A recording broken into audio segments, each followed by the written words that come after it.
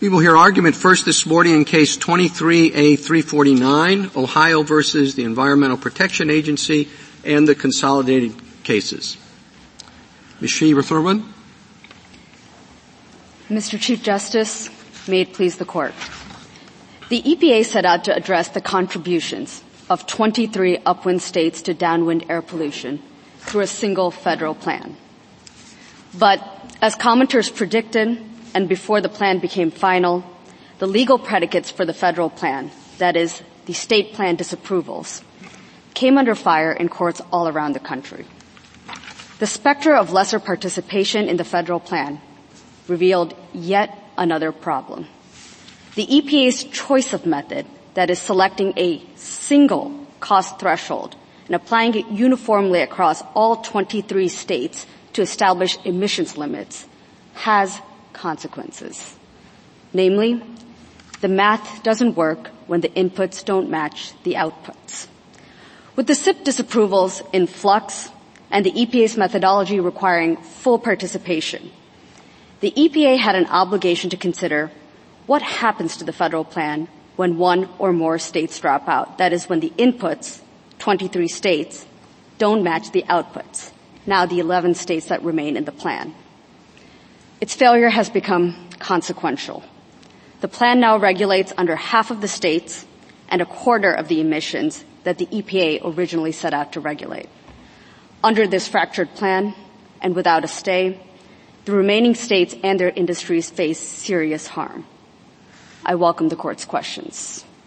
Well, it seems that your argument is dependent on whether or not the original plan was interdependent and required all the states to be in.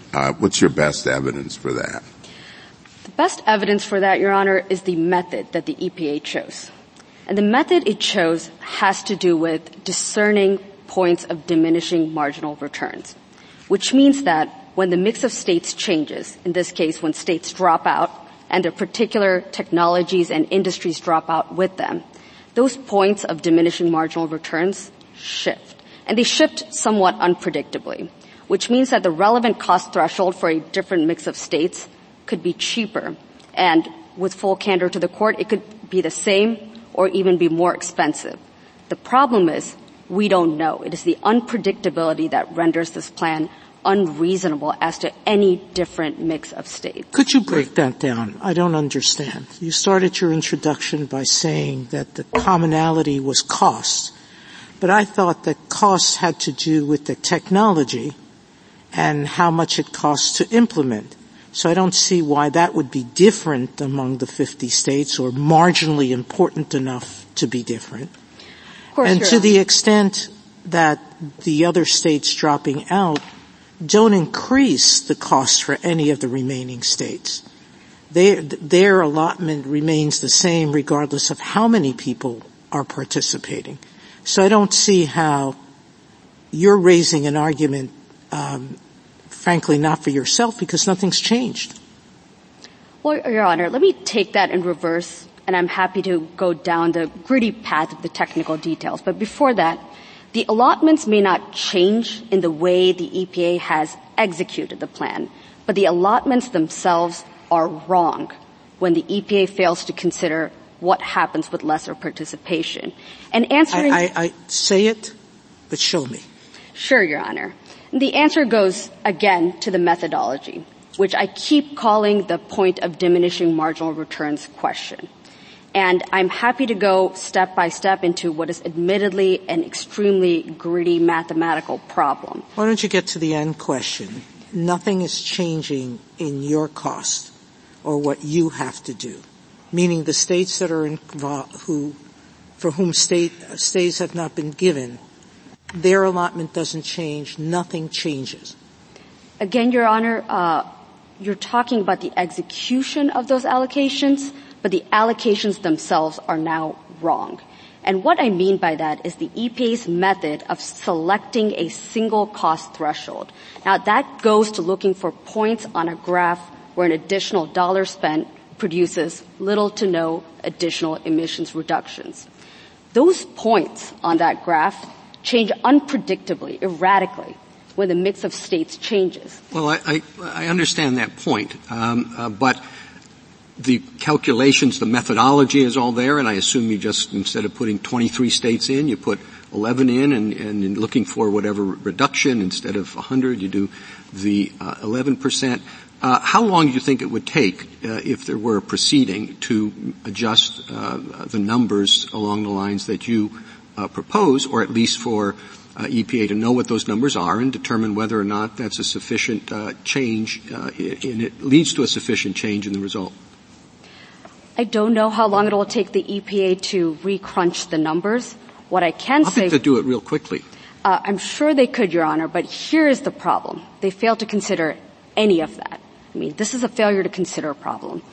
They failed to consider the most important aspect of the interdependency that they introduced into the program by virtue of using this particular methodology. What's more is, even if there ultimately is no change, and I can't tell you what that looks like, whether there is a difference in the obligations or not, there are at least some examples in the record for the coalition of states that I represent where there could be a cheaper cost threshold.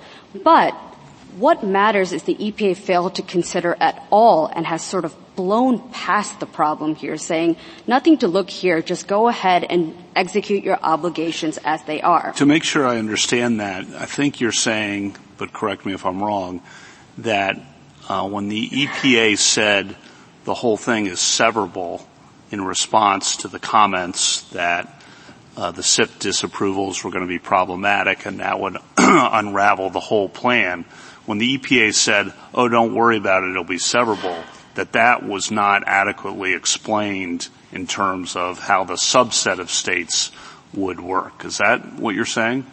That is definitely correct as to our position with respect to the severability provision. That is not just a failure to explain, it just blows past the problem. It is at best boilerplate. And let me give you an example of why that's true. In other words, let me just follow up on that. In other words, the Chief Justice's question, maybe they could do that quickly, maybe it would take them a while, but they didn't do any of that. Yes, that's exactly right, Your Honor. They've done nothing by way of addressing contingencies. The argument you're making now, I don't remember that in your application. Can you point me to where in your application I should look to get your argument? Because, the way I remember your application, you very high level of generality about interdependence and collective responsibility and so forth, but you gave us really nothing to allow us to say, well, how would this have been different if it had been 13 rather than 21? What would have changed? Well, on pages 18 to 21 of our application, we addressed this methodology in admittedly the same broad and capacious terms that the EPA uses in its final rule. Well, it's your burden right now to show a likelihood of success. And I have to say, pages 18 to 21, if I took these pages and I compared it to what you're saying now, I don't think that I would find a whole lot of commonality. Well, Your Honor, that brings me to the second reason I'm here discussing sort of the nitty-gritty of that methodology, and that is to directly answer this Court's order and the question of why lesser participation matters. And in order to do that, we have had to plumb the record well past what is in the final rule, deep into the technical support documents that the EPA— I appreciate that. I mean, we gave you a question and you're trying to answer the question. I guess it does, though, suggest to me that this is an unusual posture for us to be in. No court has looked at the kinds of questions that you're raising here, and the kinds of questions that we asked you to discuss. Not a single court has addressed that issue, and yet here we are on papers that also do not address the issue, trying to figure that out. That seems quite odd to me, and I'm wondering how you think we should do that. Well, two reasons or two answers to that, Your Honor. First of all, while these proceedings are going on, the states and their industries continue to suffer irreparable harm. And second, perhaps this would be a different story had the EPA refuted anything with respect to the interdependencies in the plan. They have not said a single word saying that the interdependencies do not exist. I will concede that they keep saying, well, you can just plow ahead with your obligations. But they don't explain why those obligations make sense anymore under the methodology that they chose. Counsel, did you raise this interdependence point in the comments? Yes, Your Honor. Commenters did preview the fact that the federal plan and its uniformity would be destroyed by the SIP disapprovals and the litigation surrounding that. I can point to... Sorry, where did that happen? I thought the SIP disapprovals came after the EPA had announced its plan. No, not exactly, Your Honor. The SIP disapprovals are the legal predicate for the EPA's authority to have a federal plan in place. I'm sorry, I misspoke. The rule was promulgated before the SIP, before the courts restrained it with respect to some states. Not exactly, again, Your Honor. It is our view that publication in the Federal Register is the point. Well, why is that? Why wouldn't it be the finality of the rule? Why is publication the date we should look at? Well, a couple of answers to that. With respect to the Clean Air Act itself, it ties publication in the Federal Register to final agency action that is reviewable under the Clean Air Act's judicial review provisions. Second, by the EPA's own words, in the pre-publication notice it presented in March, the EPA noted that that would not be the final rule for the purpose of compliance. And in fact, that would fail the second prong of this Court's Bennett test because legal consequences did not flow from that.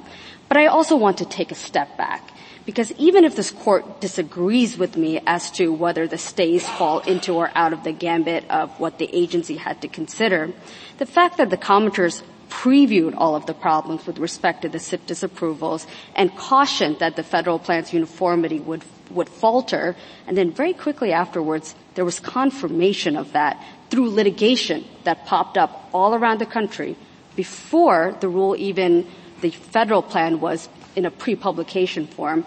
All of that cued the agency into its obligation to address this very serious structural flaw with the federal Counsel, plan.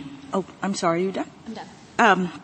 So we're here on a motion, your motion for emergency relief. And that's right. It's fairly extraordinary, I think, to be asking the court to decide this matter when you haven't even lost below in terms of what is before the D.C. Circuit. And in fact, my understanding is that you haven't even briefed this argument yet in the D.C. Circuit. So I'm trying to understand what the emergency is that warrants Supreme Court intervention at this point.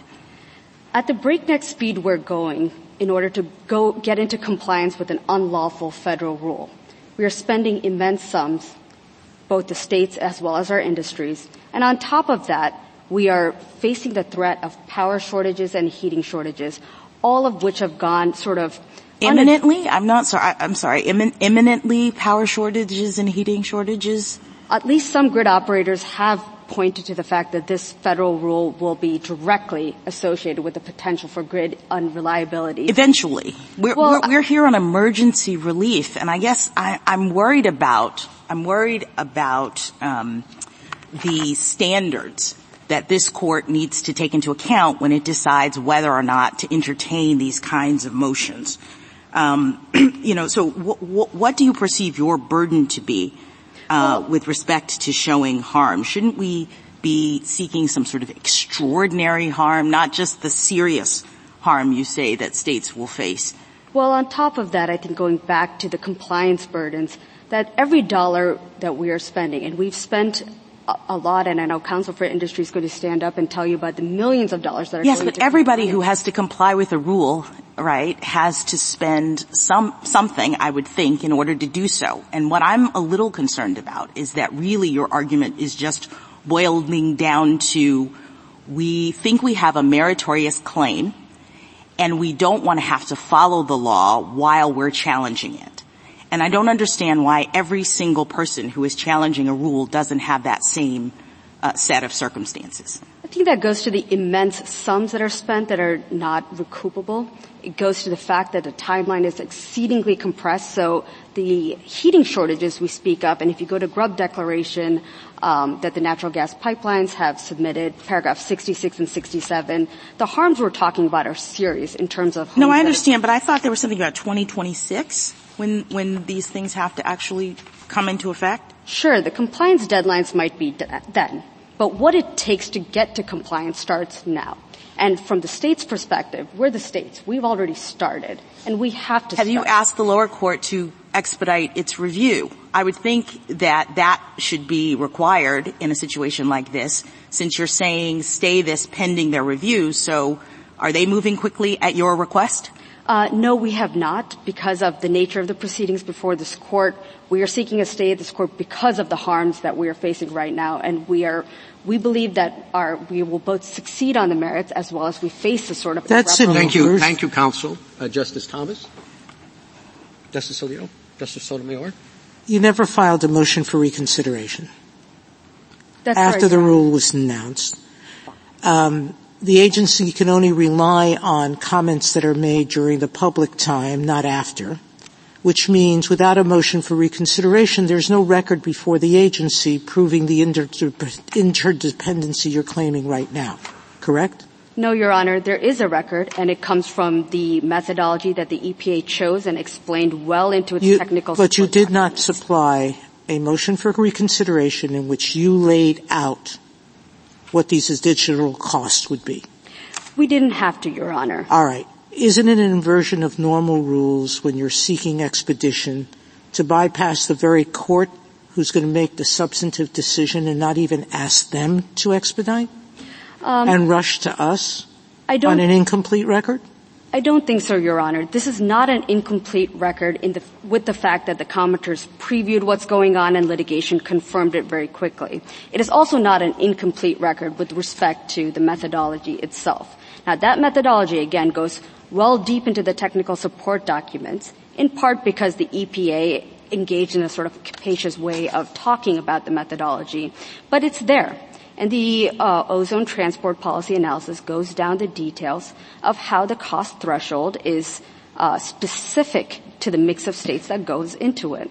And when that shifts, the EPA has an obligation to assess why it matters or why that cost threshold is still reasonably applied to any remaining states. It has not done so. The burden is on the EPA to consider the inflexibilities that it introduced into the plan, and it has failed to do so. And it continues to stick its head in the sand by failing to go back to the drawing board. Justice Kagan? So, in this posture, one of the things that we are supposed to consider is, would we take cert on this case? And would you be likely to prevail if we did take cert? And one of the reasons usually we don't take cert on the case is if it has a lot of stuff before you get to the merits issues, which is the only thing that we would be concerned about. And it does seem to me, the term stuff is sometimes referred to as vehicle issues. There are just a lot of them here, right? There's the question of, did you have to comment, and did you comment? Then there's the question of, well, even if you couldn't comment, but because you didn't know enough, should you have filed a motion for reconsideration, and you didn't file a motion for reconsideration? Then there's this very complex issue about how your question relates to the validity of the SIP disapprovals themselves, because if the SIP disapprovals were valid, you wouldn't have a leg to stand on here. So how are we supposed to know that in this posture? So I guess what I'm saying is there are so many hoops that you have to go through, and you have to go through all of them. You have to run the table before we could even begin to get to your merits question. Isn't that, according to our usual standards, a reason to deny this application?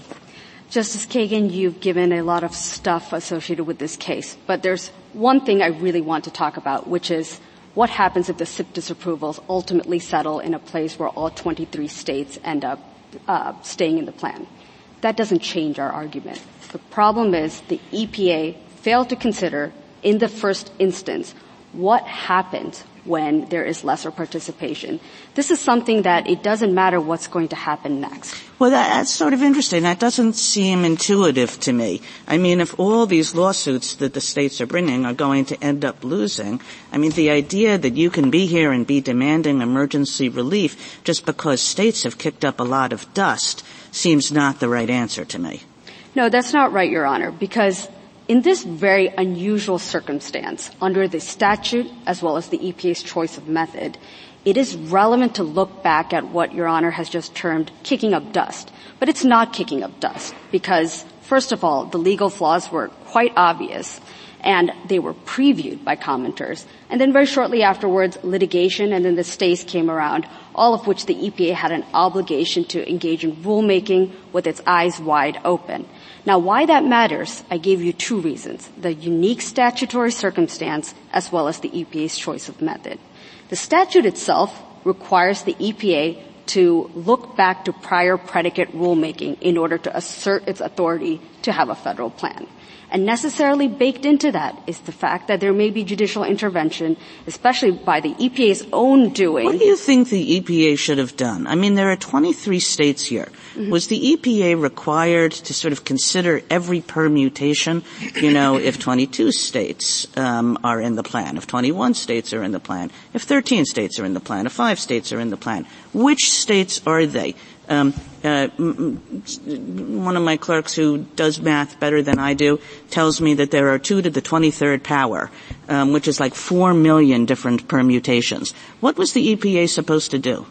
Well, I'm not going to go as far as to say that the EPA had to do necessarily every possible permutation of 2 to the power of 23 minus 1.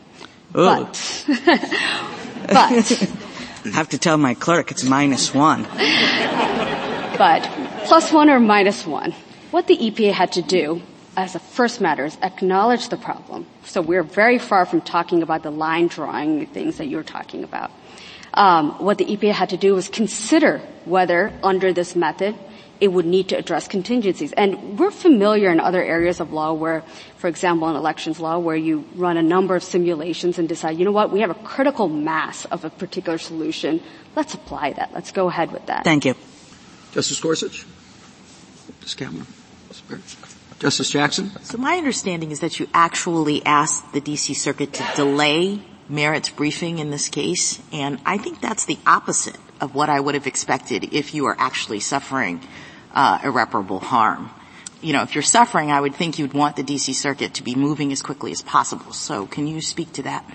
Yes, Your Honor. First, because of the posture that this case has gone on with respect to litigation, the fact that we can get an answer that stymies the irreparable harm that is currently ongoing right now is something that we came to this court seeking. Because no, but why did you come to us? You're already before the D.C. Circuit, and my question is, if you're suffering because you're spending money related to compliance with a rule that you're challenging, why didn't you ask the D.C. Circuit to move quickly in rendering its ruling agreeing with you that the rule is invalid? Well, Your Honor, I'm not going to get too far into some of the considerations that went into it, but the most important one is that we wanted a rule that affects the entire country to be addressed in the first instance as quickly as possible so that we can avoid the sorts of irreparable harm that we are currently suffering. Thank you. Thank you, counsel. Thank you. Ms. Stetson? Mr. Chief Justice, and may it please the Court, EPA's authority under the Good Neighbor provision is limited to regulating a state's emissions that contribute significantly to downwind non-attainment. If EPA is regulating beyond that authority, it is regulating beyond the statute. Ms. Sridharan has explained the deficiencies in a broken rule in which 90% of power plant emissions, 75% of total emissions, have been taken out of the plan. But the Court also asked whether the emissions controls in the rule are reasonable regardless of the number of states that are involved. The answer is no, for 3 primary reasons. First, the rule selectively ignores EME Homer's cost-effectiveness framework. Second, the rule over-controls across a number of industries. And third, the rule imposes an impossible compliance timeline that will result in reliability issues across the country. I welcome the Court's questions. I think one of the concerns we have is that so much of this seems to depend on the interdependence of the 23 states and what happens if some of the states are excluded. So let me ask it in a different way. Could EPA have accomplished the exact same thing by regulating the states individually as opposed to as an interdependent group? It could not have accomplished the exact same thing, Justice Thomas, to the extent that it would have to show, when you say exact same thing, that the outcome, the cost threshold and so forth would be the same across 11 states. But to your question of Ms. Ridharan, I think the issue that you were looking for is evidence about what EPA did. And I want to point you to 88 Federal Register 36741. Excuse me. When the effects of these emissions reductions are assessed collectively across the hundreds of EGU and non-EGU industrial sources that are subject to this rule, the cumulative improvements in ozone levels at downwind receptors, while they may vary to some extent, are both measurable and meaningful. That is the best example of the collective question that EPA asked itself and answered. Now, Justice Sotomayor, you asked the question about cost and whether the obligations, for example, on Ohio would be the same. But I think the question here goes back to what this Court approved in EME Homer. It's not just a question about whether EPA can regulate something that is inexpensive, potentially inexpensive.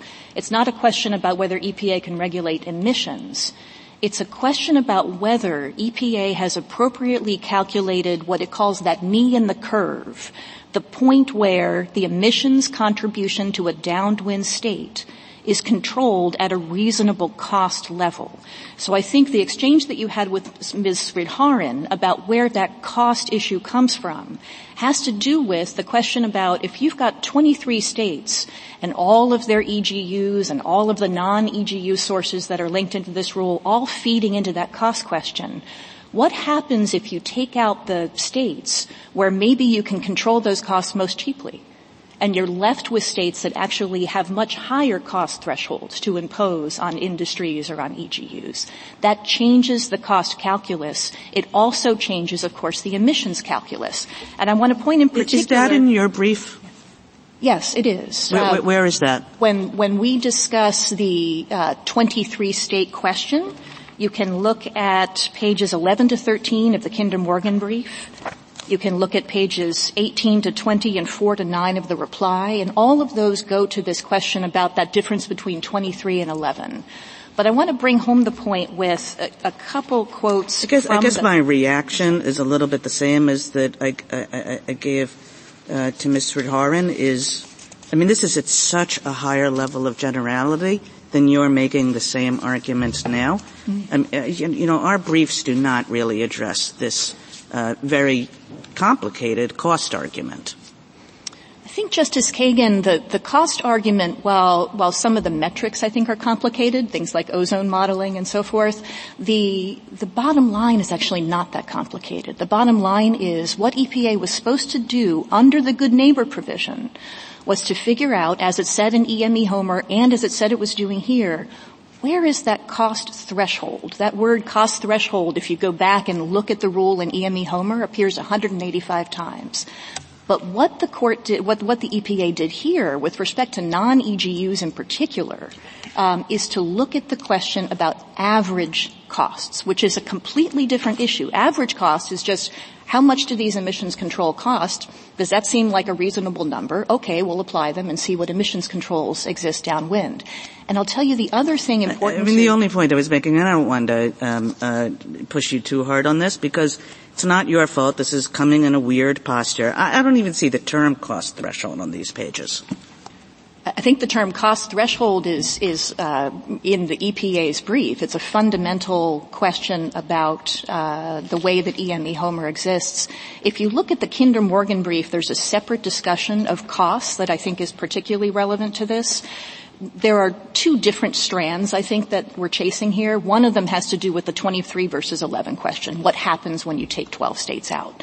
The other question has to do with how EPA went about calculating costs. And I think I was moving from that first question to the second. On that first question, this discussion that you're having now, I thought the broader point was EPA was told the SIP disapprovals were problematic and were going to be problematic and could be unlawful.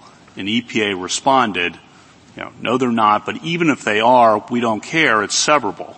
That's a fine response if they then go on and explain why it still works if it's severable. But that's goose egg. They don't have an explanation there. It is a goose egg. This page 36693 of the Federal Register contains the entirety of what we'll call reasoning. So all this discussion about the cost threshold, that's what they should have explained if they're going to make the point, which is a big one.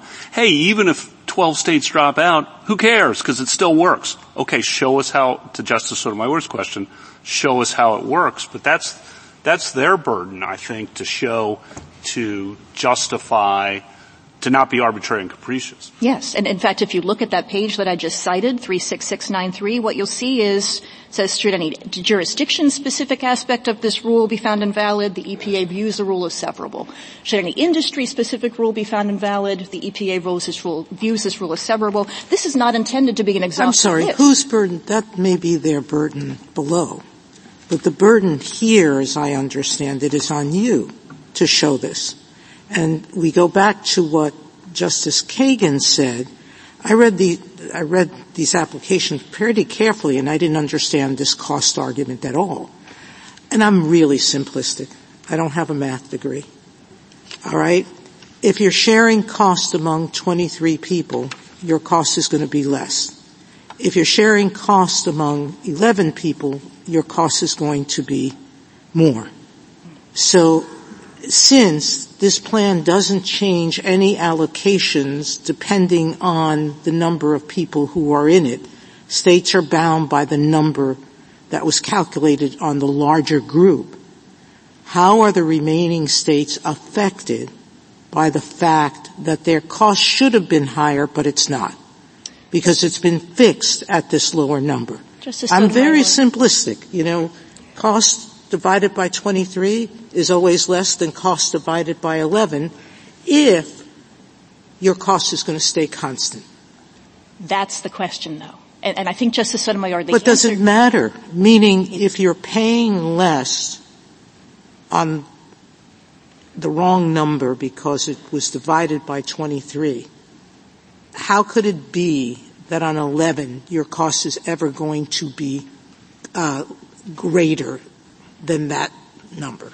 Justice Sotomayor, I think so much of it has to do with the states that would be in or out of that cost calculus. So let's suppose, to take your example, my point is, once the states drop out, it doesn't matter what your responsibility is because the cost is going to remain the same given the nature of this plan. They're not changing the costs once they've calculated the responsibility of the 23. If 12 are not paying it, what does it matter to you? I think that is the bug and not the feature of this plan. The cost was calculated where it was because EPA looked at the aggregate costs of controls over that Federal Register site that I read you.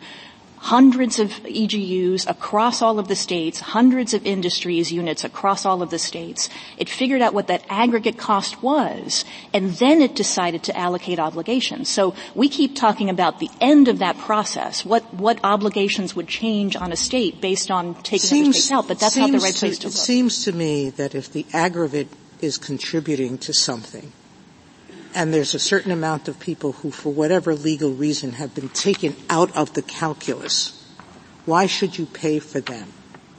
Or not pay for them if the problem is a national one, really, not an individual one? I think, Justice Sotomayor, that's actually EPA's argument, is that, it makes sense to impose these emissions controls across these industries because it will result in what EPA calls meaningful reductions. Now, I'd encourage you to look at page 36743 and 36747 to figure out exactly the scope of those meaningful reductions of the 88 Federal Register final rule. What we're talking about when it comes to meaningful reductions is on the order of a total of 0.66 parts per billion averaged across all of these receptors. Now, there's a bigger number involved. That number is if you add all of the reductions from the receptors from Arizona to Connecticut and you add them up, then you get a bigger parts per billion number. But that's like ticketing me for speeding if I exceed the speed limit 1 mile per hour in 23 different states. But I'm sorry. I wanted to talk about a different kind of costs. I just want to talk about the costs that you have incurred thus far, because the rule has been in effect, right? And part of your argument for emergency relief is the crushing costs and the risk of, energy disruption, et cetera. What has been happening so far? Justice Barrett, the industries that I represent have been incurring costs to try to start permitting, compliance, all sorts of issues involving the run-up to installation of these controls. But let me pause on this because I think it also responds to a question, Justice Kagan, that you asked, which is we don't need to show in this posture cert-worthiness. Nor do we need to show, Justice Jackson, that this is an emergency. What we need to show is, for a stay, that we have a likelihood of success on the merits and irreparable harm. But you didn't detail that I recall. You've talked about projected injury, projected costs that you're going to incur, but presumably, the rule has been in effect for a while. Why haven't you talked about that? I think you're kind of shifting gears now. Have you incurred significant financial costs that are unreasonable? Have there been, Justice Jackson asked Ohio's counsel about whether there have been these kinds of disruptions to this point? So let me answer the cost question and the disruption question if I can. The first on the cost is if you look at the declarants, particularly with respect to the pipelines, you'll find explanations about what costs they have to incur in the next 12 to 18 months in order to stay in compliance with this timeline that we have pointed out is completely unreliable, in addition to all of the other problems that we've talked about. But on the question of irreparable harm in another respect, what we are talking about is also the question of immediate reliability issues. And if you look at the Brown Declaration attached to the American Forest and Paper stay application, you'll find that in the summer of 2024, he anticipates significant reliability problems because of some immediate changes that need to be made to a particular plant that is a critical reliability component of that particular system. So the harms are immediate. Thank you. Justice Thomas, I think. Justice Alito? Justice O'Neill? Okay. Yeah, I have a question. Why haven't you asked the D.C. Circuit to expedite their review? If you're suffering the harms that you're talking about and you're pending before that court, I guess I'm still confused as to why we are the ones who are being asked in the first instance to look at this. Justice Jackson, we did move for expedited briefing. We were not given the briefing schedule that I thought you moved for a delay in briefing until after this court had decided. We initially sought expedited briefing. We did not get the schedule we wished. After the court granted argument in late December, we asked for a delay in order to impose some order on the process between this court and that court. All right. Well, let me ask you about your representations that you just have the sort of same ordinary stay burden in this situation. Surely the Supreme Court's emergency docket is not a viable alternative for every party that believes they have a meritorious claim against the government and doesn't want to have to comply with a rule while they're challenging it. It seems to me that even just sort of irreparable harm as we've defined it is insufficient to have the Supreme Court acting as a first decider on the merits of an issue that hasn't been addressed by the lower court. So can you help me to understand what the burden should be in this very unique situation? The burden should be exactly what this court described in McKen versus Holder. But in McKen versus Holder, was that a situation in which the lower court had not yet even ruled at all on the merits of the claim? It was a situation in which the order of an agency came up to this court in a posture of a stay motion. Or actually, I think that court involved the standard to be applied. Right, but I want you to appreciate the distinction that I'm making. Yeah. This is a situation in which you have filed a claim in a lower court. The D.C. Circuit has not even looked at it. And you're asking the Supreme Court to essentially give a preview of its view of the merits. And I think that's quite extraordinary, and I'm trying to understand whether the same burden should apply on an applicant in that situation and one in which we at least have a lower court ruling that you could show us and say these people have made a mistake. We don't have that here. Justice Jackson, what we have is an agency order in which we are saying this agency made a significant mistake, in fact, several of them that are fault lines throughout the agency order. That is exactly what was at issue in Niken. If you look at footnote 1 of Niken, what the court says there is a question about staying an administrative order is just like a question about staying a judicial opinion. You are staying the source of the authority to act until the court has an opportunity to consider it further. Now, even if I could just finish, if there is some more toothsome standard that applies in this circumstance, the fact that this is a national rule or purported to be a national rule and costs as much as it costs, billions of dollars in compliance over the next 12 months, I think is reason enough. Thank you, counsel. Thank you. Mr. Stewart. Thank you, Mr. Chief Justice, and may it please the Court. I'd like to make 3 quick points at the outset. First, with respect to the interest of the state applicants, I think it's important to bear in mind that at this stage of the proceedings, there are a lot more states on our side than there are on theirs. And it's vital to bear in mind the equities of the downwind states, because that's the whole point of the Good Neighbor provision of the Clean Air Act and the Good Neighbor plan that the EPA implemented. And when we think about the interests of the downwind states, it's natural to think first of their humanitarian interest in the health and well-being of their residents. But the downwind states that are out of attainment also have a legal obligation to come into attainment by deadlines specified by the statute. And to stay the rule in its entirety based on some theoretical possibility that the contours of an 11-state rule might have been somewhat different if EPA had anticipated all the stays would be terribly unfair to the downwind states. The second point is that in addition to the severability language that Justice Kavanaugh referred to, EPA in the preamble said that it was reserving judgment on whether several additional states should ultimately be included in the plan. It said that if any of the 23 states that were currently included devised compliant SIPs, they could be taken out of the federal plan. And so EPA anticipated from the outset that the plan was one whose geographic composition could change. And EPA devised the requirements for each state in order that they would be workable if a smaller or larger set of states were ultimately covered.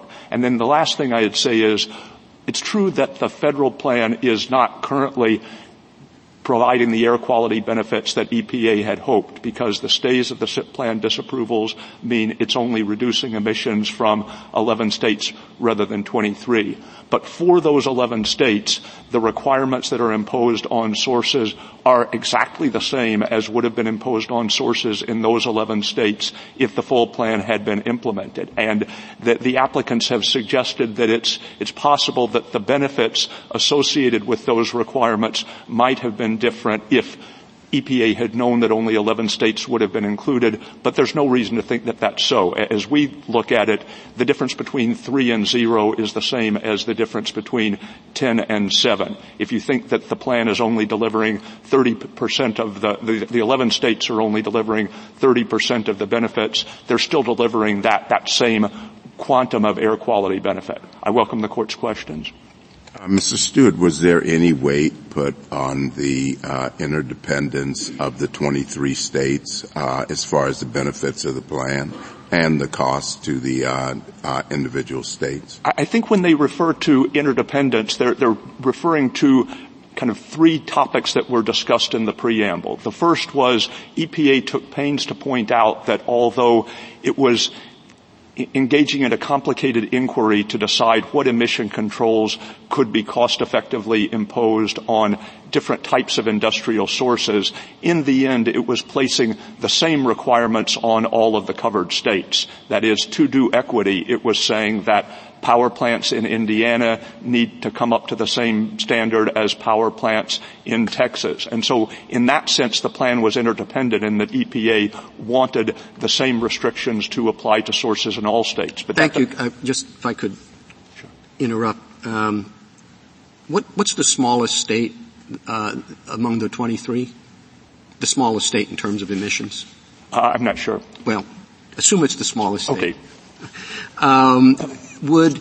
Would you have undertaken this program if only that state was involved? If only the state was involved, we might have not have thought it was worth the trouble to undertake such a comprehensive inquiry. Now, if 22 of the states had submitted compliant plans and only one was left, EPA would still have had a statutory obligation to promulgate for that state a plan. Okay, it's hard to stop you sometimes.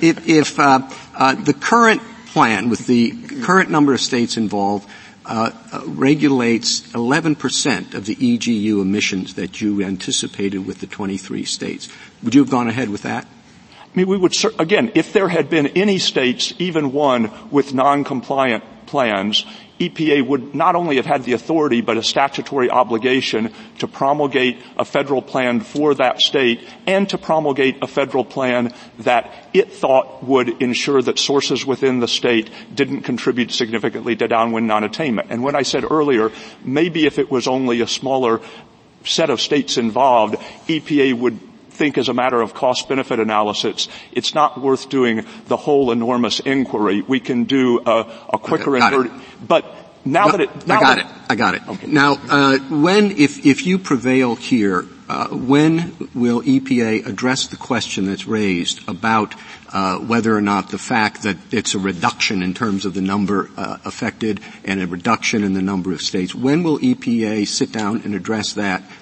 And when will they give an explanation rather than the litigants here? I don't think that they have any plan to do that. First of all, because whatever they might have done if they had been studying only 11 states at the outset, now that they've done the whole analysis, there would be no reason for them not to use what they found in devising a plan. It's something new that you only regulate 11%. And in terms of why it's necessary to look at this here, if you think it's an important question, it's because EPA will not look at it until after the hundreds of millions of dollars of costs are incurred. I think part of the reason that we won't look at it is that the ground is still shifting. That is, EPA back earlier in the year proposed to disapprove the plans of several additional states, which, if that ultimately went forward as the final decision, would result in the addition of those states to the plan. We had a ruling from the 10th Circuit at the end of the day on Friday saying that proceeding is being transferred to the D.C. Circuit, and that could result in Utah and Oklahoma being put back into the federal plan. So part of the reason it wouldn't make sense for EPA to do a sort of ground-up inquiry is that just as it was getting done with that, it might have a new geographic composition to deal with. But it could have, in response to the comments that said the SIP disapprovals were going to be problematic, EPA could have come back and said, well, if some of the states are knocked out, the requirements will still be the same, even if there are only 15 states or even if there are only 10 states, because, and kind of explained that reasoning. That is, as I understand it, absent, and the problem is we're not sure if the requirements would be the same with 11 states as with 23, and it's just not explained. I think the comments were raised at kind of a lower level of specificity than you might imagine. That is, there were comments to the effect that your federal plan is in trouble because valid SIP disapprovals are a condition precedent to the federal plan, and the SIP disapprovals were bad. And to a point, those commenters have been vindicated. That is, several states have obtained stays of their SIP disapprovals, and the result has been... But when the EPA came back, EPA said severability. So EPA understood the comment. But I think the comment... EPA understood the comment and came back and said, even if we have fewer states, we're going to plow ahead anyway. And then the question I think that's raised is why and how?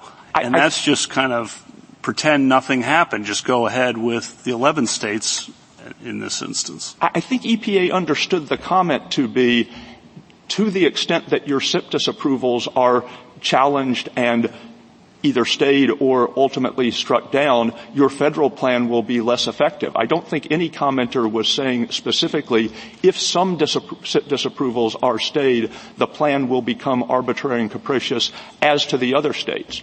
The plan will become unworkable. The costs, the requirements might change. And when EPA comes back, it doesn't explain anything. We know that the requirements don't change. That is, EPA imposed equivalent requirements on on power plants, on steel industry sources, on pipeline engines. With respect to industrial facilities in the same source category that are located in different states, EPA imposed exactly the same requirements. And the requirements that are imposed on sources in Indiana and Ohio, West Virginia is out for now because they got a stay, but in Indiana and Ohio, they're exactly the same as they would have been under an 11-state plan. The only argument that the applicants have is that maybe imposition of those requirements on the same sources in the 11 states will produce lower air quality benefits downwind now that it's only the 11 states. Now, yes. Just a couple of simple questions. How often does EPA use a severability provision like this? My understanding is it's very rare. It's a handful of times in the last 10 or 15 years out of the thousands of rules it's promulgated. Is that right? I don't know how often they do it generally, but I do know that it's been a recurrent feature of these sorts of good neighbor plans. Am I right, though, that it's only a handful of times over the last 10 or 15 I would years? be surprised if it's only a handful, but I don't have information. I found an article that said between 2000 and 2014 it was 7 times. Is that, do you have any other information? I don't have any other evidence, but I think even without... Okay. My other simple question is, could EPA have done this on a state-by-state basis? I mean, when a SIP fails, the obligation statutorily is for EPA to come up with a federal plan. Was that an option that it considered? I mean, in a sense, they did do that. That is, they did a 23-state plan. Okay. They did a 23-state. So I'm just asking, did they consider doing a state-by-state plan? Yes or no? Yes. Okay. And why didn't they do that? And they did it. Well, all right. They imposed... we're talking past each other. We have a 23-state plan that I understand has state-by-state. I get that. I'm just wondering, did they consider doing that without respect to the 23 states as a collective? I mean, if what you mean is, did they consider issuing 23 different Federal Register notices? That is my question. They considered it. Part of the reason they didn't do it is that they thought by making it an overall federal plan, the trading program for the power plants would be easier to administer. It would be easier for power plants to trade emission allowances with power plants. Got it. Thank you. Suppose they had done it state by state and had, let's take Ohio as an example, had done the cost-benefit analysis for Ohio separately and in isolation. Would the requirements that the state now faces be the same? I think there's every reason to think that there would be. I think I could say that 100%, but I think part of what is threatening about the applicant's position is that the applicants haven't made an attempt to offer a nuance showing along those lines. They haven't done their analysis and said, given where we are now, the following modifications of the plan would be appropriate. What I understand you to be saying is that the math might turn out the same, but it wouldn't necessarily turn out the same. That's basically what you're saying? Yes, that's right. And certainly what we have now is a closer approximation to what an 11-state plan would have looked like than 0 is. And what the applicants are asking for is 0. And that isn't an option that EPA could have chosen as a matter of statute. EPA was obligated as a matter of statute to promulgate some plan for each of the states that it found had failed to devise compliance. The fact that severability, go ahead. A simple question. The severability rule in the D.C. Circuit, as I understand it, is that it's presumptive, right? It's not conclusive. It could be, there are circumstances where provisions are interrelated, and so that the presumption is overcome. And why wouldn't that be true here? Well, I think partly because the severability inquiry in the D.C. Circuit, kind of as I understand it, has two prongs. The first is, did the agency intend the rule to be severable along particular lines? And second, if the agency intended it, can what remains function sensibly as its own rule? And here we know that EPA intended it to be severable. The other thing I would say about the possible rarity of express severability provisions is it's been a recurrent feature of these plans that states would drop in and out. EPA might promulgate a revised Good Neighbor Plan, and some of the states would be included in the revised plan, and some would stay in the original plan. So it was just understood as a feature of this type of rulemaking that when the composition of the plan changed, the requirements imposed on the remaining states would not change. EPA decided in this rulemaking to make that statement explicit, to say EPA regarded it as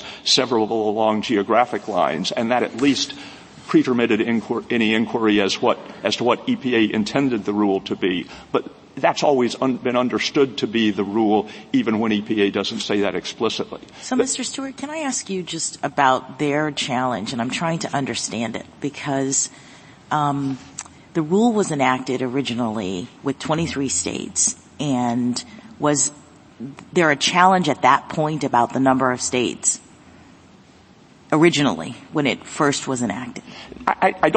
There were challenges to the antecedent SIP disapprovals, and many of the states said we should not be under any Good Neighbor Plan under any new Good Neighbor Plan because we are already doing enough to ensure that our sources don't contribute significantly. So there was a possibility they could be out.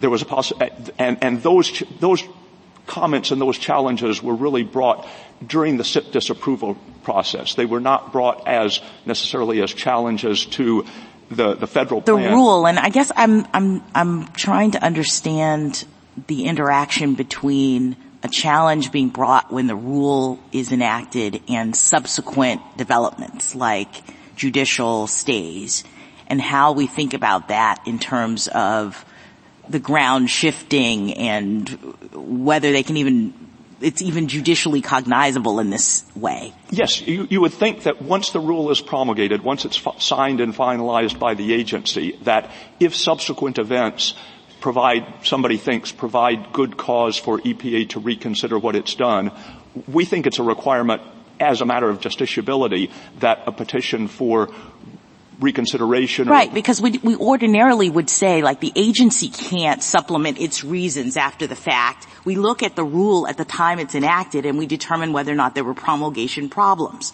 right? Exactly. And we think, first, that's a solid basis for finding the claim to be non-justiciable. But even if the court doesn't agree with that, we think the fact that it is a kind of based on subsequent events should inform your consideration of the merits. That is, it should be the burden of the applicants to say fairly precisely, here is why the diminution of geographic coverage logically warrants a change to the terms of the plan. Mr. Stewart, on that point, so as I understand it, EPA originally had proposed a 23-state solution.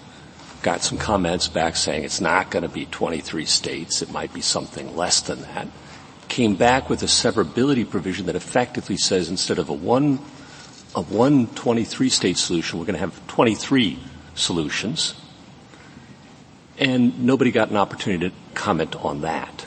And so part of the problem, it seems to me, all these discussions about what does it mean when we have this applied to individual states, some subset of 23, is because nobody got a chance to comment on that. Now, you might say it's a logical outgrowth, but it's a very different thing to say that we have 23 plans as opposed to one plan, and all of these arguments, nobody had a chance to have comment on. What do you say to that? I guess part of what I would say is what I referred to earlier as the historical or legal backdrop. That is, it had traditionally been the case that the geographic composition of these plans would change. Some states would drop out. Some states might be added. It was understood that a state could always get out of a federal plan I'm going to push back on that just a little bit because originally it was a 23-state solution. Then you got comments that said, some are going to fall out.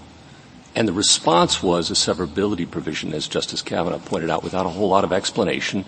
and nobody got a chance to comment.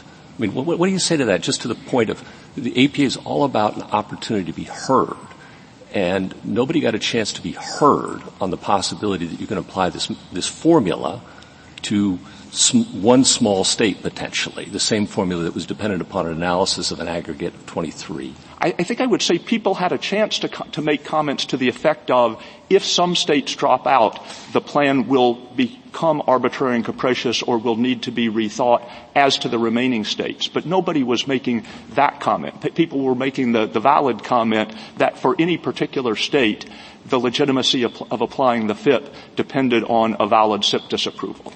And they still could have filed a motion for reconsideration, correct? Yes, again, because that's the avenue when you're not given an opportunity to publicly comment. And that would be the time at which you could say, at least for now, here is the class of states that are out. And so you, EPA, rather than comment on, as Justice Kagan was pointing out, what would happen in the possibly millions of permutations of some states being in or out, at that point they could have said to EPA, these are the specific states that are out. We don't think the plan makes sense as to the remaining states. If there had been a motion for... I'm sorry. Go ahead. Could you succinctly state for me what are the common features in this plan to all 23 states? I think because as I looked at the plan, certain states were exempted out because they were already meeting their emission control goals. Certain states, the EPA determined would be out of it at a certain point in time, but not initially. I'd say so. It was very individualized in many ways. So tell me what wasn't. I think most of it, there were initial determinations about which states should be included, but with respect to the states that were included, the requirements were mostly uniform. That is, in 2024 and 2025, the plan would only impose new requirements on power plants, electric generating units, and for the most part during those years, those requirements would simply be that the power plants operate their existing controls to the maximum extent. Thank you, Counsel. Justice Thomas? Mr. Dino? Well, just two very simple questions. Had there been a motion for reconsideration by the EPA, would there have been any deadline for the EPA to rule on that? There were two motions raising this issue. One was a motion for reconsideration filed by U.S. Steel, which raised this issue and also raised a pretty complicated set of technical challenges specific to the steel industry. And there was another filed by AFPA, styled a motion to stay, that also raised the 11 versus 12. There is no deadline. There is a mechanism for arguing that EPA has unreasonably delayed, but that hasn't been invoked. Okay, the other question has to do with the fact that this is an emergency application. We now receive many applications for stays. Sometimes your office seeks a stay. Sometimes your office opposes a stay. What is your office's position on the question whether, in this context, what the stay applicant must show is some sort of super irreparable harm?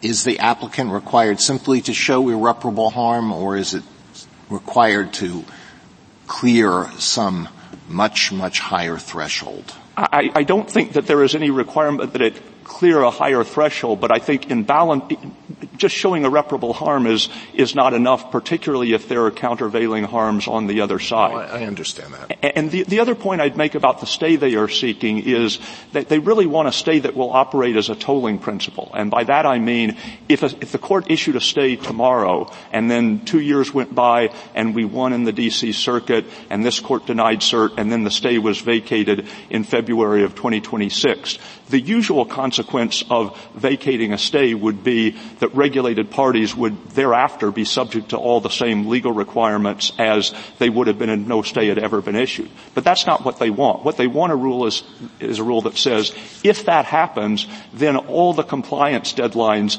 in 2026 and thereafter will be extended by 2 years in light of the fact that a stay had been effective 2 years. And so that would delay the operation of the most stringent requirements to the detriment of the downwind states, even if we ultimately win. Thank you, counsel. Justice Sotomayor? Justice Kagan? I'm just wondering, Mr. Stewart, how often this kind of thing comes up. There are a lot of NAAQS, a lot of air pollutant standards, and presumably there's a kind of constant evaluation by the EPA of how to adjust those standards, and then what SIPs need to change, and if a FIP is necessary. And this seems like a pretty regular part of the EPA's business, and maybe a regular part of the D.C. Circuit's business, because that's true. And I'm wondering if you would just say, is there something unusual about this case? I mean, one of the ways in which this case is very different from EME Homer is that in EME Homer you had the same pattern of EPA rejecting 20-some state plans and then implementing a federal plan. And there were a very wide array of challenges to the federal plan in EME Homer. They went through the D.C. Circuit. They got up to this court. There was very little litigation about the antecedent SIP disapprovals. And so I think that's one of the unusual features of this case in comparison to prior cases involving good neighbor plans. So there haven't been other circumstances in which this exact question has come up. Right. I think in the EME Homer context there were 3 challenges to SIP disapprovals, and I don't know that any of them were ultimately resolved on the merits. And so there wasn't this situation where preliminary orders entered in the SIP disapproval litigation caused people to argue about, is the plan still rational as to the states that remain? And do you know what the D.C. Circuit intends to do, or do you have a guess as to what the D.C. Circuit will do with respect to the interaction between the SIP litigations that are happening across the country and the question before it? I don't have a clear sense of what they will do, and I think it will depend in part on how do the SIP litigation lawsuits progress while the D.C. Circuit is considering the case. That is, by the time that the D.C. Circuit is ultimately ready to issue a decision, we may have some or all of the SIP disapproval lawsuits resolved one way or the other, either in EPA's favor, in which there are more states back in the plan, or if they're resolved against EPA, then the D.C. Circuit can kind of take it as given that those states are out for the time being and can consider arguments about what the consequences should be. Thank you. Justice Gorsuch? Justice Kavanaugh? If 11 states rather than 23 were involved, does that affect the trading program? It will affect it to the extent that there will be fewer potential trading partners. We have a declaration from Mr. Goffman in our appendix that says the trading program can still work robustly. It doesn't depend on the full 23 states being involved. We've certainly had plenty of trading programs in the past. What does robustly mean? I don't know if he used the term robustly, but I think what he meant is it is still a kind of a real and viable opportunity. He said the price of allowances has not gone up. And I guess the only other thing I would say about the trading program is it would be absurd to think that if EPA had known there would only be an 11-state trading program, it wouldn't have regulated EGUs at all. Certainly EPA would have regulated. Well, I don't think that's the suggestion. But can I ask you a question about maybe following up on Justice Alito's questions and some of the more general questions that have been raised earlier about the standard, what we're doing here. On an emergency stay, one of the factors is irreparable harm. I think both sides, I'm just giving you my view, both sides have irreparable harm. So that's a wash. The public interest, both sides have a strong public interest, in my view. So then the only other factor on which we can decide this under our traditional standard is likelihood of success on the merits. In my view, that accounts for cert-worthiness, but this is the kind of issue that would be cert-worthy ultimately, so check for me on that one. Then it comes down to likelihood of success on the merits. We can't do that without looking at the merits, right?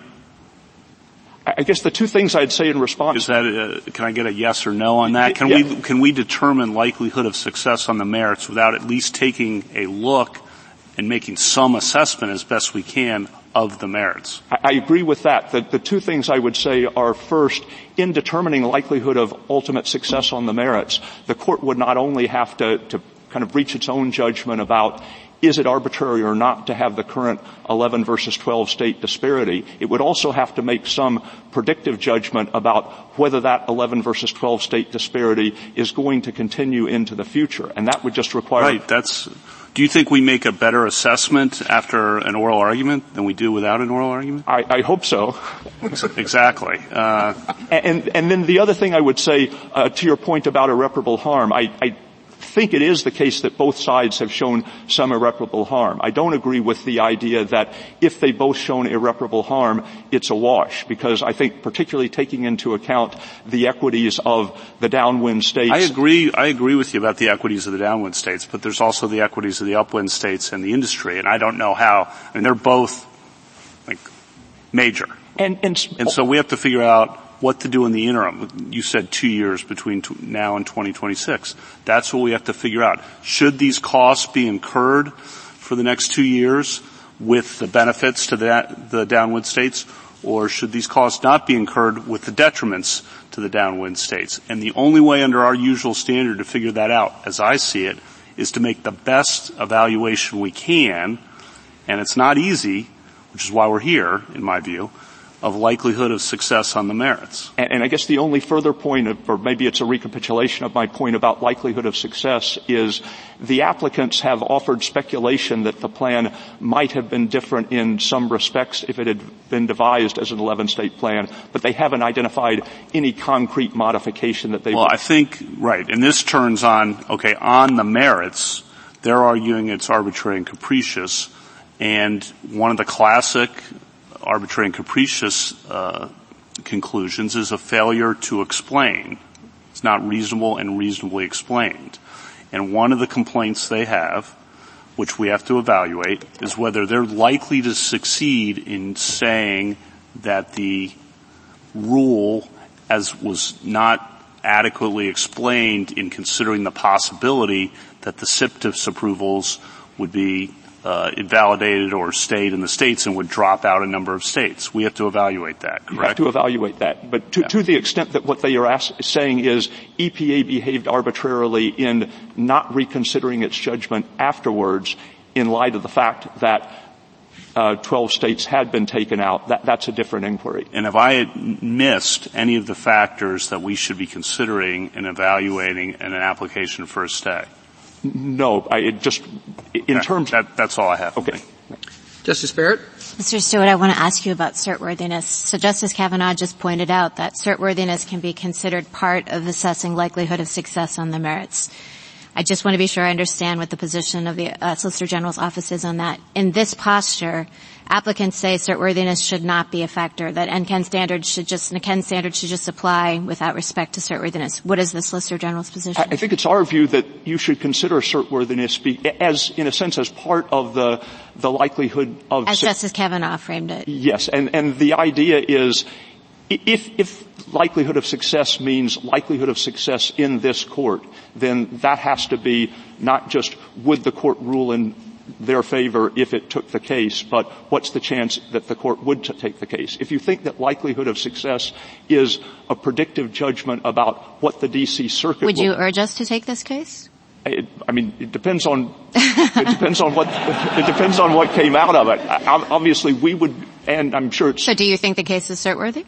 Not in its current posture, but we don't know what the D.C. Circuit is going to do. It's certainly possible that the D.C. Circuit will issue a ruling for or against us that would raise issues of overarching importance, and so the cert calculus would change then. We don't think that the question, was EPA required to put the rule on hold and impose no restrictions while it considered what changes might be warranted in light of reduced geographic coverage. We don't think that question is certain. And do you agree, Justice Kagan pointed out some of the stuff or the vehicle problems that might be attendant in this application. Do you agree that those are factors that we should consider in assessing certworthiness in this posture? Yes, because, as I say, part of the presentation at oral argument was to the effect that the cost-effectiveness calculus might have been different if EPA had only had 11 states in mind. And to the extent that's an empirical judgment, that's just going through the scientific evidence. That doesn't seem like something that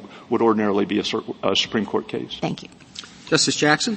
Yes, I guess I don't understand why the usual traditional standard could possibly suffice in this situation. I mean, Justice Barrett and Justice Kagan suggested cert-worthiness as another consideration, but don't we have to have something so that the Supreme Court is not supplanting the entirety of the lower federal court system when we're looking at cases of this nature? Yes, and I mean, it may be that kind of the very unpredictability of what will happen in the D.C. Circuit leads to unpredictability about whether this will ultimately be a cert-worthy case. And so it may be that... So cert-worthiness could be another way of saying it. I mean, I prefer to think about whether or not there's something extraordinarily harmful going on in the situation that would warrant, in this situation, in this case, the Supreme Court acting as the first decider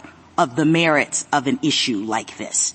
I mean, that seems to me to be truly extraordinary. And if we are going to entertain every motion that someone has about being harmed or whatnot in the lower courts before any of the lower courts even get the opportunity to talk about it, I feel like we have to have something that guides our consideration of when to do that. We would agree with that, and we would just add the point that this is not just a case where the other side needs to make an extraordinary showing. It is a case where if a stay is entered and the government ultimately prevails on the merits, we in the downwind states will suffer a very high degree of continuing harm even after the stay is vacated. Thank you. Thank you, counsel. Mr. Chief Justice, and may it please the Court, in the Good Neighbor provision, Congress protected downwind states from pollution emitted in upwind states. A stay of the Good Neighbor rule would undermine that statutory goal and the public interest by sending ozone pollution into downwind states, including Connecticut, Wisconsin, and New York, that receive substantial pollution from the particular upwind states that are currently in the rule, including Ohio and Indiana.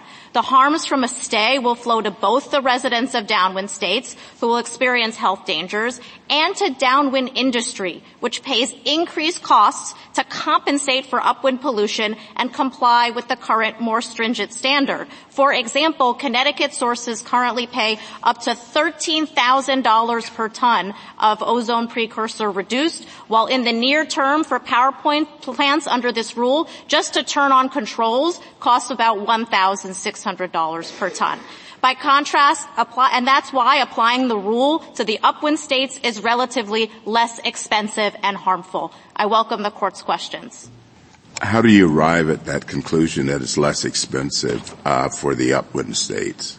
It comes from, I think, two things, one on either side of the balance. For the upwind states, the rule's design, the way it defines significant contribution, is for sources to do the relatively less expensive controls. I understand that there are still costs, but they are relatively less expensive because it's based on having upwind states do controls that downwind sources and many other sources across the country have already done. For example, like turning on pollution controls on power plants that are already installed. That's the lowest of the low-hanging fruit. By contrast, downwind sources, as they get the upwind pollution, they have to compensate for it, but they've already exhausted a lot of the less expensive strategies. So they need to turn to more and more expensive strategies to find any further cuts. And one of the reasons why sources have exhausted their less expensive options is because of the statutory consequences of non-attainment. So in Section 511, I believe, little a, it is the Clean Air Act that puts on more and more stringent requirements onto downwind sources as states move into worse and worse levels of non-attainment. So more and more sources need to put on controls, smaller and smaller sources need to put on controls, and the controls themselves get more stringent.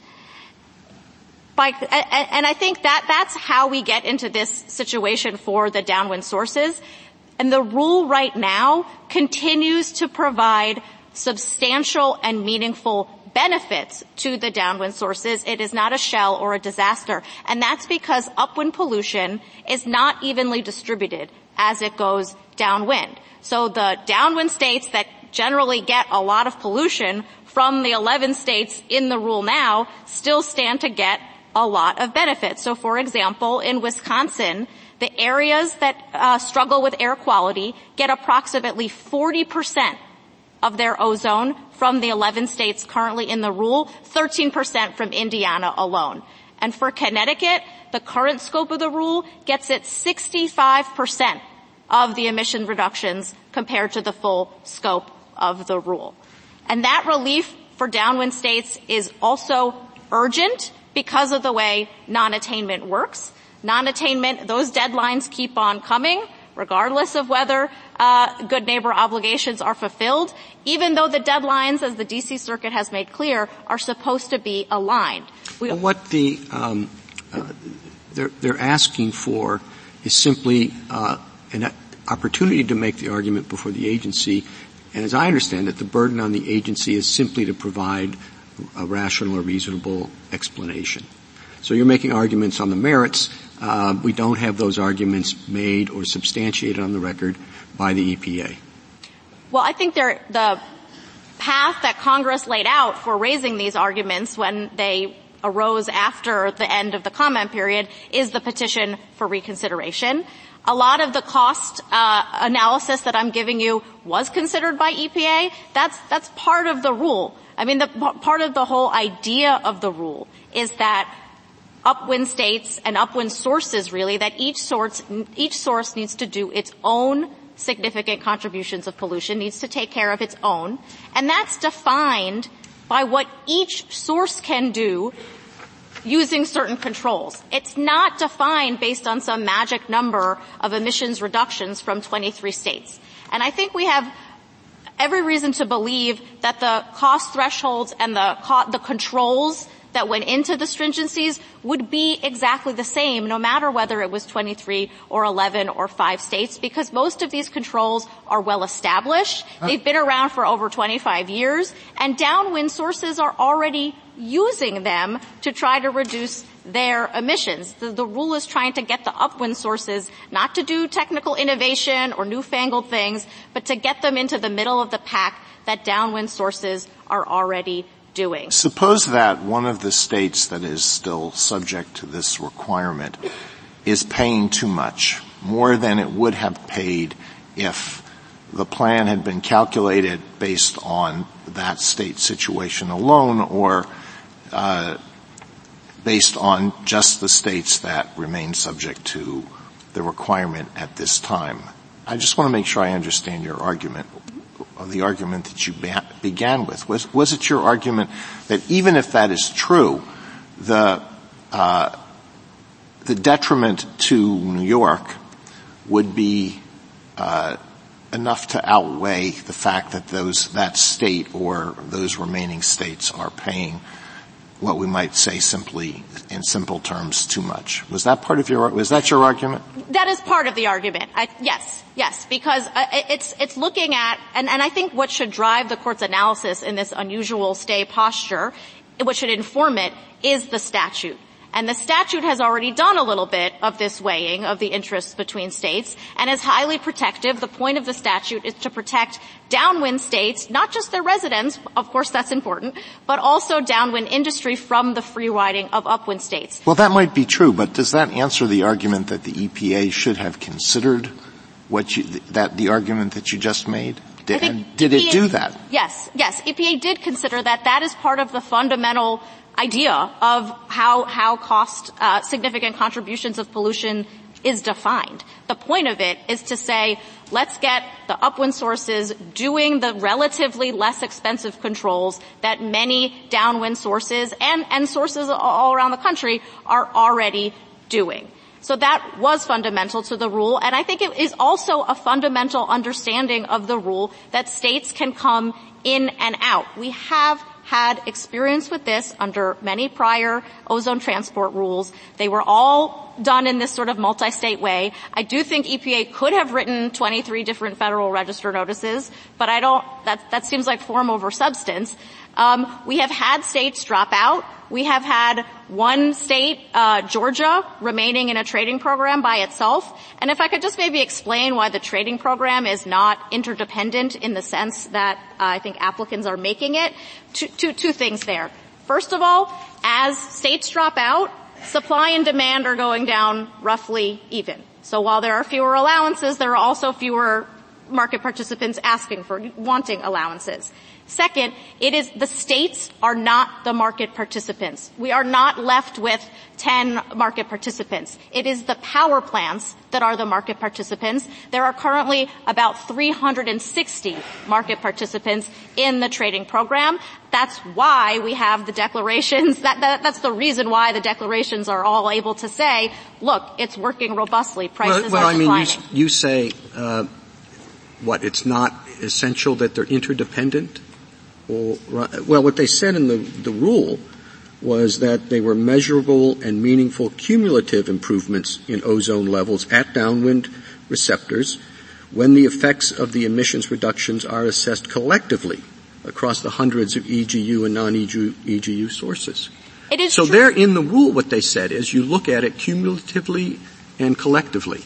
Well, that is one piece of the step 3 analysis, and I think what EPA is saying there is that, yes, they do look when they're doing the rule, is this going to have a meaningful effect? You don't want to do a rule that turns out it's not doing anything. Then EPA would probably have to go back to the drawing board and make it more stringent, in order to have a meaningful effect.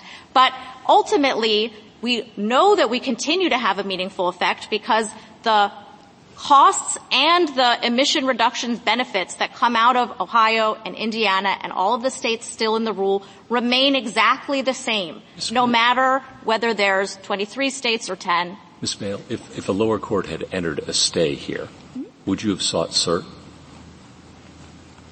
I don't know. Would you have thought it cert-worthy? Perhaps. I would have thought either way somebody's going to think this is cert-worthy. But I think it's the applicant's burden here. Of course. Yes. Of course. But you would have borne that burden the other way around. Correct. And this is a really important thing to both sides. I understand that, but I think that the issue here that they are raising in this stay posture is this, EPA should have considered after arising events that are still changing today. Sure. And so I don't think that is. And it just would have been your burden rather than theirs. Correct. Okay, thank you. Thank you, counsel. Justice Thomas, anything further? Justice Alito? Justice Sotomayor? So you could have both lost. Justice Kagan? Anything further? Kavanaugh? Justice Jackson? Okay. Thank you, counsel. Ms. Stetson, rebuttal? 3 quick points, Your Honors. First on emissions, second on the other fault lines in the rule that I mentioned, and the third on equities. The first is what you heard Ms. Vail just say is that the purpose of the good neighbor provision is to protect downwind states from emissions of upwind states. No. The purpose of the good neighbor provision is to reduce the significant contribution that upwind states make to downwind states. And that's why 11, Chief Justice Roberts, versus 23 matters. That question about how many is a collective, how many hundreds of EGUs, how many hundreds of non-EGUs that are being regulated here for the first time, by the way, how many of those feed into the analysis is exactly the problem. We didn't have to seek reconsideration, Justice Gorsuch, on the question about whether EPA had significantly explained itself. We raised the issue. We sought reconsideration, in fact. EPA still hasn't acted on reconsideration, which you can see in Note 9 of the Goffman Declaration. We had no obligation to do anything more than that. It was clear in the rule, as evidenced by the fact that EPA put in a severability provision announcing its intention that something be severable. Not explanation, but an intention. If there are 11 states in this rule, the answer to your question, Mr. Chief Justice, is that EPA would have had to ask whether or not there still would be a significant contribution. not just an air quality benefit downwind, but a significant contribution given the costs on the industries and power plants in those states. The fault lines throughout the rule I've already mentioned. I mentioned in the opening. It goes to your court's second question. There are over-control issues here in addition to the reliability issues that were ignored by EPA. And the last thing I'd say is on the equities. The equities are not balanced, Justice Kavanaugh. The equities here there are hundreds of millions, if not billions of dollars in costs over the next 12 to 18 months, coupled against 10% of the 0.66 average part per billion contribution. This is not a very, very significant downwind problem. This is a minuscule problem. Thank you. Thank you, counsel. The case is submitted.